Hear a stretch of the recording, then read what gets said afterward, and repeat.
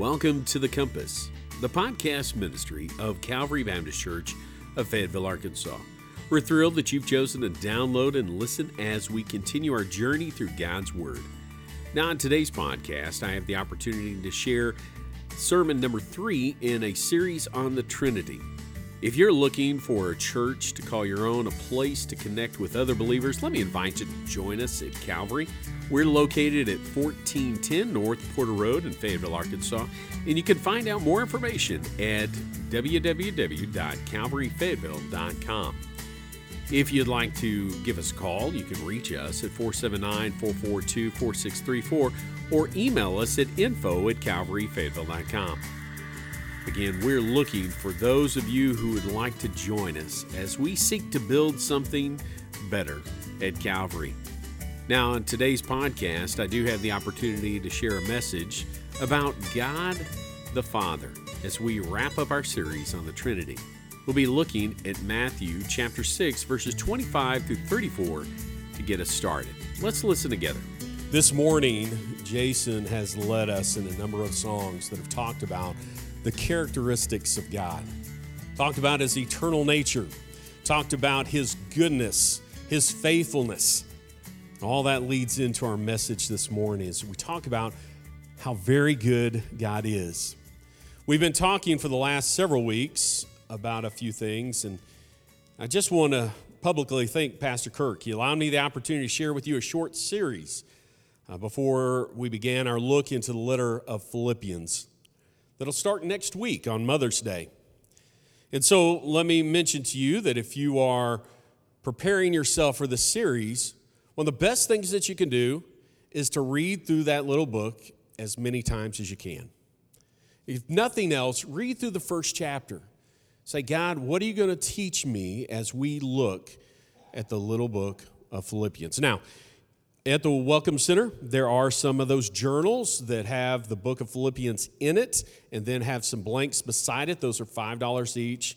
Just want to remind you that they're there. If you'd like one of those, Pastor Kirk had those brought in for those that wanted them. They were a big hit, I believe, when we did Ephesians, and we've done some of our other books and other studies. And so if you want one of those are available. Well, as we've been studying, we have been talking about the Trinity. And this week we're wrapping up our study. We did a little bit of an unusual order. Normally it's the Father, the Son, and the Holy Spirit. But because we had been talking so much about Jesus, our first week, we looked at the Son. As we had led up to Easter, and then that Sunday afterwards, we were talking about Jesus the Son. Then we talked about the Holy Spirit. This idea of Trinity is important. As I mentioned before, the triune nature of God is not an easy concept to understand. We briefly looked at some less successful illustrations. We talked about the egg and how it has a shell, a white and yolk, and all of that is still egg. Now, we've also talked about an apple. You've got the skin, you've got the flesh, you've got the core, and all of those are apple.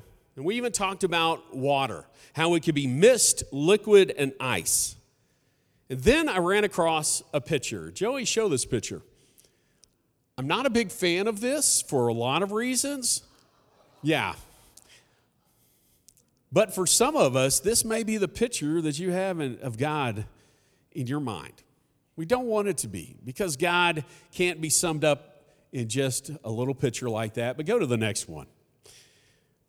This is the image that you'll find on the front of your worship guides. Last week I shared an illustration from Philip Carey, and he shared that if you want an analogy that is designed specifically to capture the logic of God being three in one, the best known is found in Dante's great poem, Divine Comedy, where he tries to describe what it is like to see God in heaven. After warning us that what he's about to say is woefully inadequate, he gives it a try. And one of the things that he says is that, like seeing three circles of light completely overlapping one another, each with a different color, the strange thing is that the three colors were distinct and unmixed. It was not as if red and yellow and white light came together and combined to make just one pale orange light. It's more like three equal suns occupying exactly the same space, each shining with its own color and each color perfectly itself. Again, while not a perfect illustration, this one does a great job of laying out what we see is in the front of our worship guide, or what you see on the screen here. The Spirit is God, is not the Son nor the Father, but is God. The Son is not the Father nor the Spirit, but is God. The Father is not the Son nor the Spirit, but is God. And that's a big concept. It's a heavy concept as we try to think it through, and people have been trying to figure out how to describe it for centuries. But to better understand the Trinity, we have looked at the individual persons of the Godhead. We have sought to have a greater understanding of who Jesus was and who Jesus is. We learned that he was much more than just a helpless babe in a manger, or a great teacher, or just a miracle worker, or a great sacrifice. We saw from Colossians 1:15 through 20 that he was and is first. We learned that he was the agent of creation and he stands to hold it all together. And we learned that he was and is the great reconciliation so that we can have a relationship with God. Now, as we looked at John 14, verses 15 through 31, we came to an understanding that the Holy Spirit is our helper, he is our companion, he is a gift for the believer, he is the great teacher and reminder, and he is our peace. The Spirit isn't something to be feared or left undiscussed, because we are to embrace and to lean into the third person of the Godhead. We want and need to be Spirit-led followers of Christ as we navigate this world. As we mentioned last week, we as Baptists have a tendency to think about God the Father, God the Son, and his holy book, rather than talking about God the Father, God the Son, and the Holy Spirit. And we don't like to hear that, but that's the truth of the matter. We spend a lot of time studying the Bible, and we don't look to the Spirit enough. So we want to be Spirit-led as we navigate our world. Today, I want us to look at God the Father. As most of us navigate our relationships and understanding of God, this is the person of the Trinity that we most often think about. And like that little image up on the screen, some of us may think of God as this old man sitting on a throne looking down at us. And while our image of God the Father may be shaped by what we have seen in media over the years, we must look beyond that. I think about two specific images. If you're of a certain age, you saw some George Burns movies with John Denver called Oh God. In more recent years, you probably saw Morgan Freeman play God in Bruce Almighty. And neither one of these images or movies properly displayed who God is and how he works. Author and Christian thinker C.S. Lewis has shared, we want, in fact, not so much a father in heaven as grandfather in heaven, a senile benevolence who, as they say, liked to see young people enjoying themselves, and whose plan for the universe was simply that it might be truly said at the end of each day, a good time was had by all. That's not what the Bible shows us. We need to embrace what the Bible has to say about God the Father, God the Son, and God the Holy Spirit. In addition, our view of God the Father has been drastically shaped by our own fathers. Was your father a person of integrity? Was your father loving? Did your father help provide for the family? Would you consider your father a wise man? Was your father supportive? If your earthly father provided a great example of loving, kind, and justice-filled father, it is easier to see God for who he truly is. If your father didn't fulfill some of those roles, you have to navigate those emotions and his example to better see who God the Father is. I know that with my kids, while I'm in no way God, I stood as an example of what a father was supposed to be. And their image of God was shaped by my actions as a father, just like your image of God was shaped by your father's example. You see, we must look to the pages of Scripture to understand who God is, and specifically who God the Father is. God was referred to our Father 13 times in the Old Testament, and Jesus frequently used this title. It brought a whole new understanding of our relationship with God. Jesus referred to God as his Father over 150 times. And he spoke of God as being our Father 30 times. This infuriated the religious Jews of Jesus' day who considered it blasphemy to call God their Father because they perceived that to mean that they were equal with God. And we find that in John 5:17 and 18. With all these things in mind, let's look to our text and to seek to understand better the first person of the Trinity, God the Father. So we want to look at Matthew chapter 6, verses 25 through 34.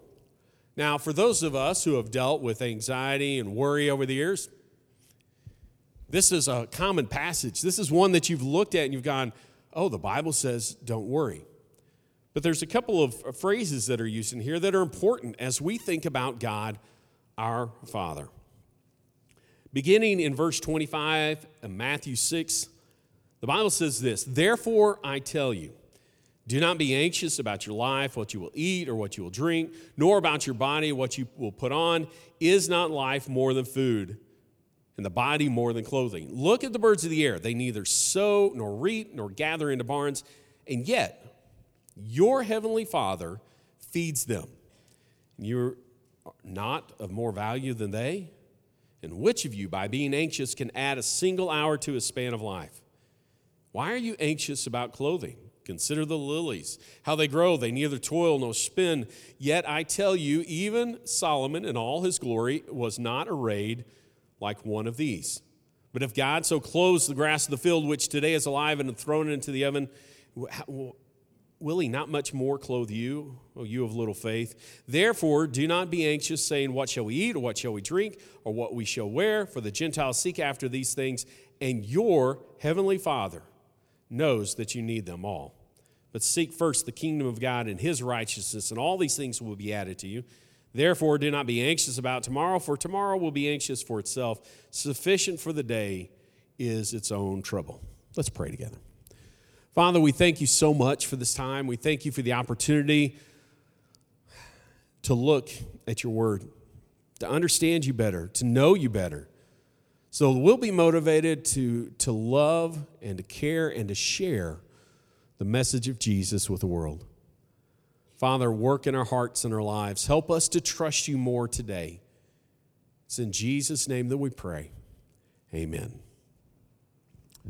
While not an all-encompassing passage concerning God as God the Father, this passage assures us of two things.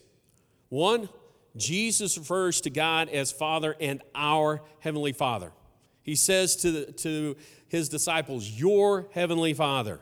It was not just in reference to him, it was aimed at us as well. And two, God has a perfect Father that meets our needs and provides trustworthiness for his children. God is that perfect Father.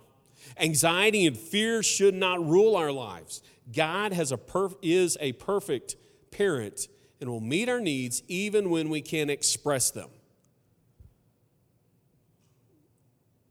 It is that idea of fatherly responsibilities that I want us to delve into today. And while your father may have not checked all of those boxes, he may not have fit all of those categories and been a good example of who God is, God the Father does. Jerry Bridges shares 5 fatherly responsibilities that God has assumed towards his children. And as we look at God the Father today, that's what I want us to look at. The first is this, that God provides for us. Philippians 4:19, the Bible says this, "And my God will supply every need of yours according to his riches in glory in Christ Jesus." He will meet our needs. God, in his infinite love and concern, provides for us. He gives those things that we truly need. As I've shared before with students, with myself, as a reminder, I get needs and wants mixed up all the time. And I need to keep those in mind. You know, even in the world outside of the church, this is understood. Abraham Maslow, a 20th century American psychologist, created his Maslow's hierarchy of needs. a theory of psychological health predicated on fulfilling innate human needs in priority, culminating in self-actualization. Now, this just gives you an idea that the world looks at this in another way. Down at the bottom, which is the base, go ahead and show this slide, Joey. Physiological needs: air, water, food, shelter, sleep, clothing, reproduction. Those are physical and physiological needs that impact all of people. Then safety needs: personal, security, employment, resources, health, property. Again, you could even go on up: friendship, intimacy, family, sense of connection, then esteem, respect, self-esteem, status, recognition, strength, freedom. Then at the top, the desire to become the most that one can be. In this hierarchy of needs, what do we see? Well, we see that needs are needs. You don't see a new truck listed on any of this, do you? You don't see a bigger home listed on any of this. But what you do see is that even the world recognizes that air, water, food, shelter, sleep, clothing, those things are needs in our life. And God has said in His Word repeatedly that He will supply our needs because of the riches in His glory in Christ Jesus. Our needs are basic in nature, and God provides for them as any good father would. Think about Luke chapter 11, verses 11 through 13. It says, "What father among you, if his son asks for a fish, will instead of a fish give him a serpent? Or if he asks for an egg, will give him a scorpion? If you then, who are evil, know how to give good gifts to your children, how much more will the Heavenly Father give the Holy Spirit to all of those who ask Him?" Our God provides for our needs. God, the Father, provides for our needs when we don't think we're going to make it, when we can't go on. And think about His audience that He was speaking with. This was a poor community. This was a simple community, and we get stuck on the things that we want. But God, in His infinite love and care and concern, provides for us. Number 2, God protects. In Matthew chapter 10, verses 28 through 31, the Bible tells us this: "And do not fear those who will kill the body but cannot kill the soul. Rather fear Him who can destroy both soul and body in hell. Are not 2 sparrows sold for a penny, and not one of them will fall to the ground apart from your Father? But even the hairs of your head are all numbered. Fear not, therefore you are of more value than many sparrows." God protects us. Now, I want you to understand, can I still say that about those that live in countries where people are killed for their faith? Yes, I can. Because He protects us. He cares for us. And He is the one who sets that hedge around us. In 2006, I began what many might consider a strange journey for a Baptist preacher. I started taking Taekwondo. I saw it as a way to move my body, get into a better shape. However, as I took more classes, the motivation became a little bit different. I looked at the idea of protecting my family in moments of danger. One of my instructors would say, "All right, think about when you throw that punch, if somebody was trying to hurt your family." So we'd hit a bag extra hard, and not necessarily a person. But it helped me train harder. And with a different mindset, I began to see myself more in that role of protector, as father and of a husband. That was something I always knew, but had not leaned into. I've always been, a mild guy. Not one to get into fights or anything like that. But God is our protector. God as Father is our protector. And while we may not be shielded from the danger and difficulty, in fact, the book of James, we're studying on Wednesday nights with Pastor Kirk, tells us that we're going to endure trials. We're going to endure difficulty. But for those that have trusted Jesus as their Savior, we cannot be separated from God the Father. Ultimately, we are protected. John 10, 27 through 30 says, "My sheep hear my voice, and I know them, and they follow me. I give them eternal life, and they will never perish, and no one will snatch them out of my hand. My Father, who has given them to me, is greater than all, and no one is able to snatch them out of the Father's hand. And I and the Father are one." We are protected. God protects his children. Number 3, God encourages us. Boy, the words of encouragement can change somebody's life. As I've worked with students over the years, as I've worked with families and just all people across all different spectrums, a simple word of hope and encouragement, a good job, a pat on the back can make your life all the better. There's nothing quite encouraging like the word of a father saying, I love you, I'm proud of you, and great job, son. Or even the exhortation of, you can do it. You're able to do this. In Psalm 10, verses 17 through 18, the Bible says, O Lord, you hear the desire of the afflicted. You will strengthen their heart. You will incline your ear. Do justice to the fatherless and the oppressed, so that man who is of the earth may strike terror no more. You will strengthen their heart. That's what God does. He brings encouragement in our lives when we don't think we can go on, when we are just ready to give up. He is there for us. Now, how do we experience the encouragement of the Father? Well, one, what you're doing here today. We make the gathering a priority, and God uses his people to voice what we need to hear. You are being used by God as you come together today to encourage one another. You get to be God's voice in this process. We also need to make reading of his word a priority and see ourselves in what we read and see what we need to hear. And in those things, God the Father uses his Spirit to impact us with hope and encouragement.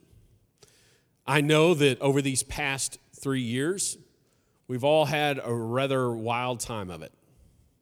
Some of you have dealt with job problems, job insecurities. Some of you have dealt with physical and health problems.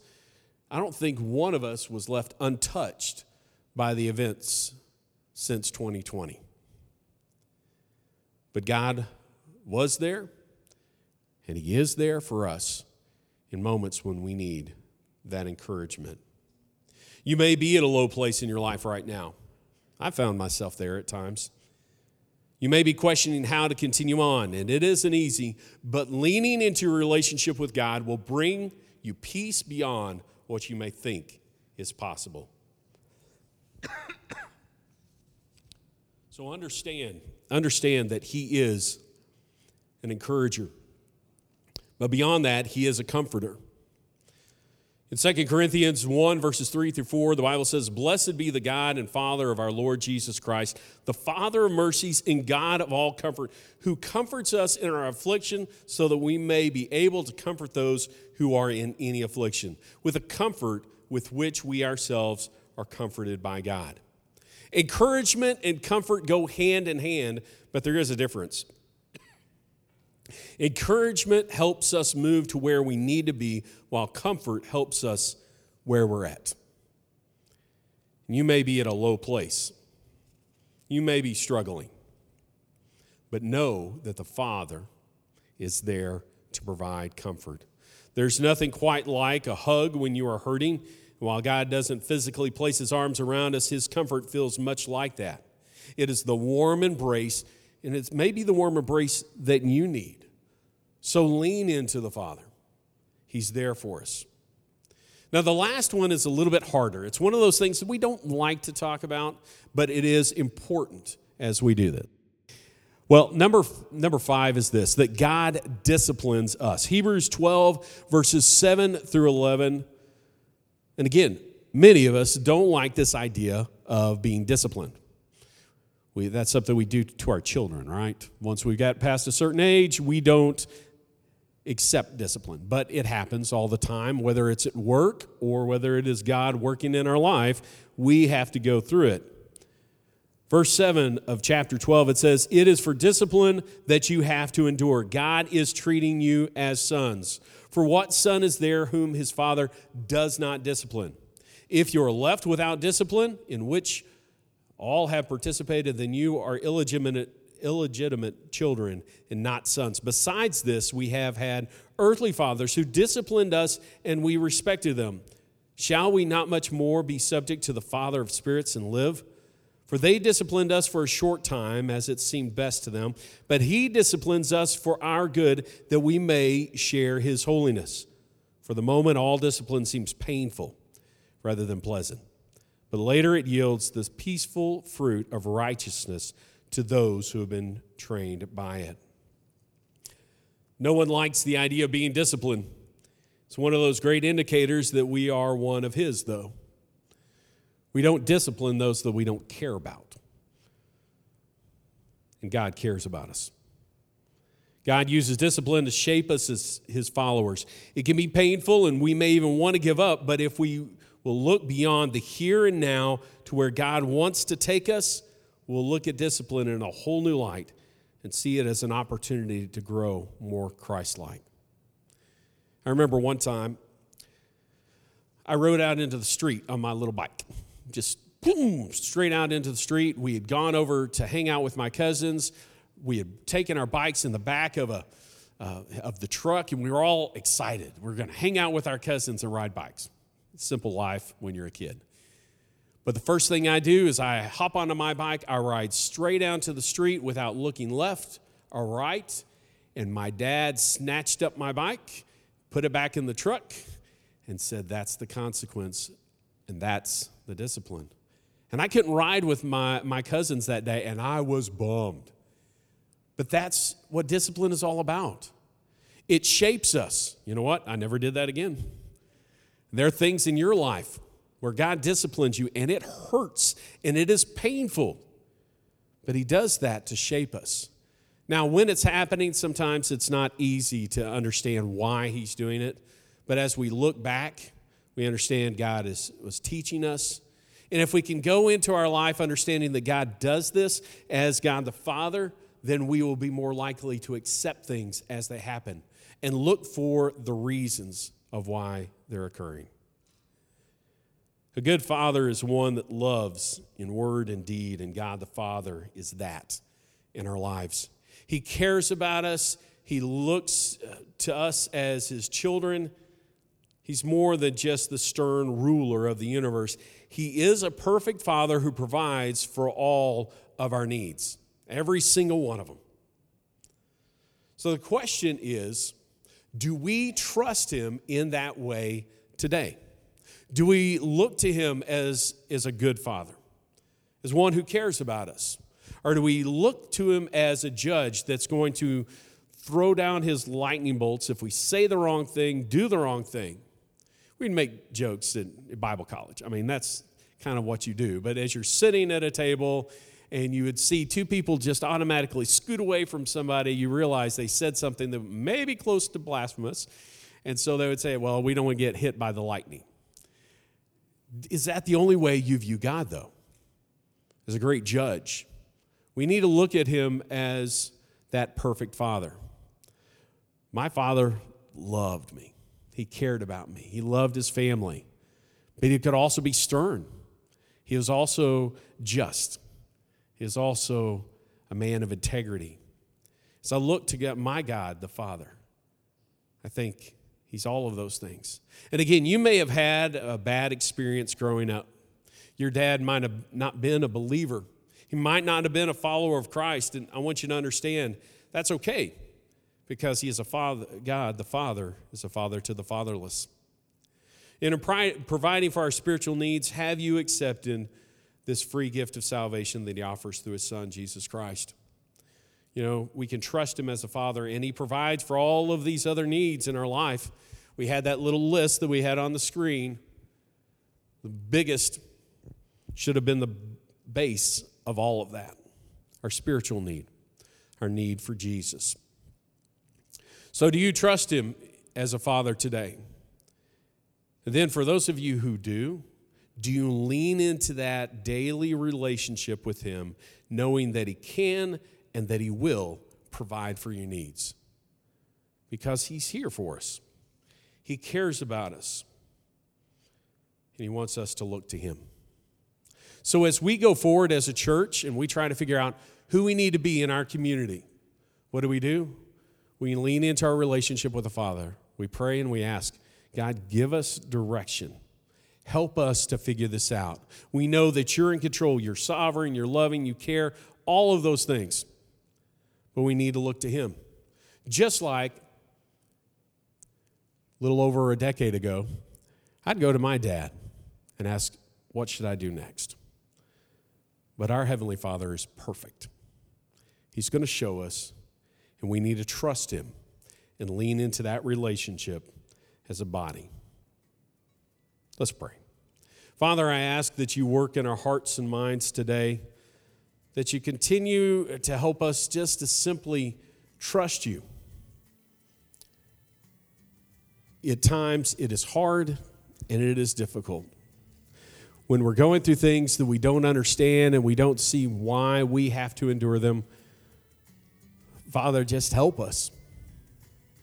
Help us to look to you and know that you're a perfect Father, that your will is perfect, your word is perfect, and you want the best for us.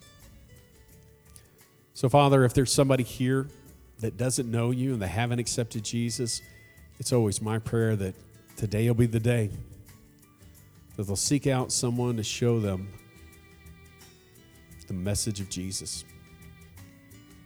Father, if there's someone here that needs to trust you more, that before they leave, they'll just simply kneel where they're at. They'll ask for your help in doing that. God, work in our hearts and lives this week. Help us to be your people as we go forward. In Jesus' name we pray. Amen. Our heart's desire is that you grow and understand the direction God has for you in your life. We hope that by listening today, you are one step closer to discovering that for yourself. If you live in Northwest Arkansas and are looking for a church to call your own, we invite you to reach out to us at Calvary as we study and serve together. We meet for worship at 10:30 on Sunday mornings at 1410 North Porter Road in Fayetteville, Arkansas. If you wish to find out more information about Calvary Church or simply contact us, you can do that through our Facebook page or at calvaryfayetteville.com. Until next time, remember that God, His Word, and His people can provide direction for life.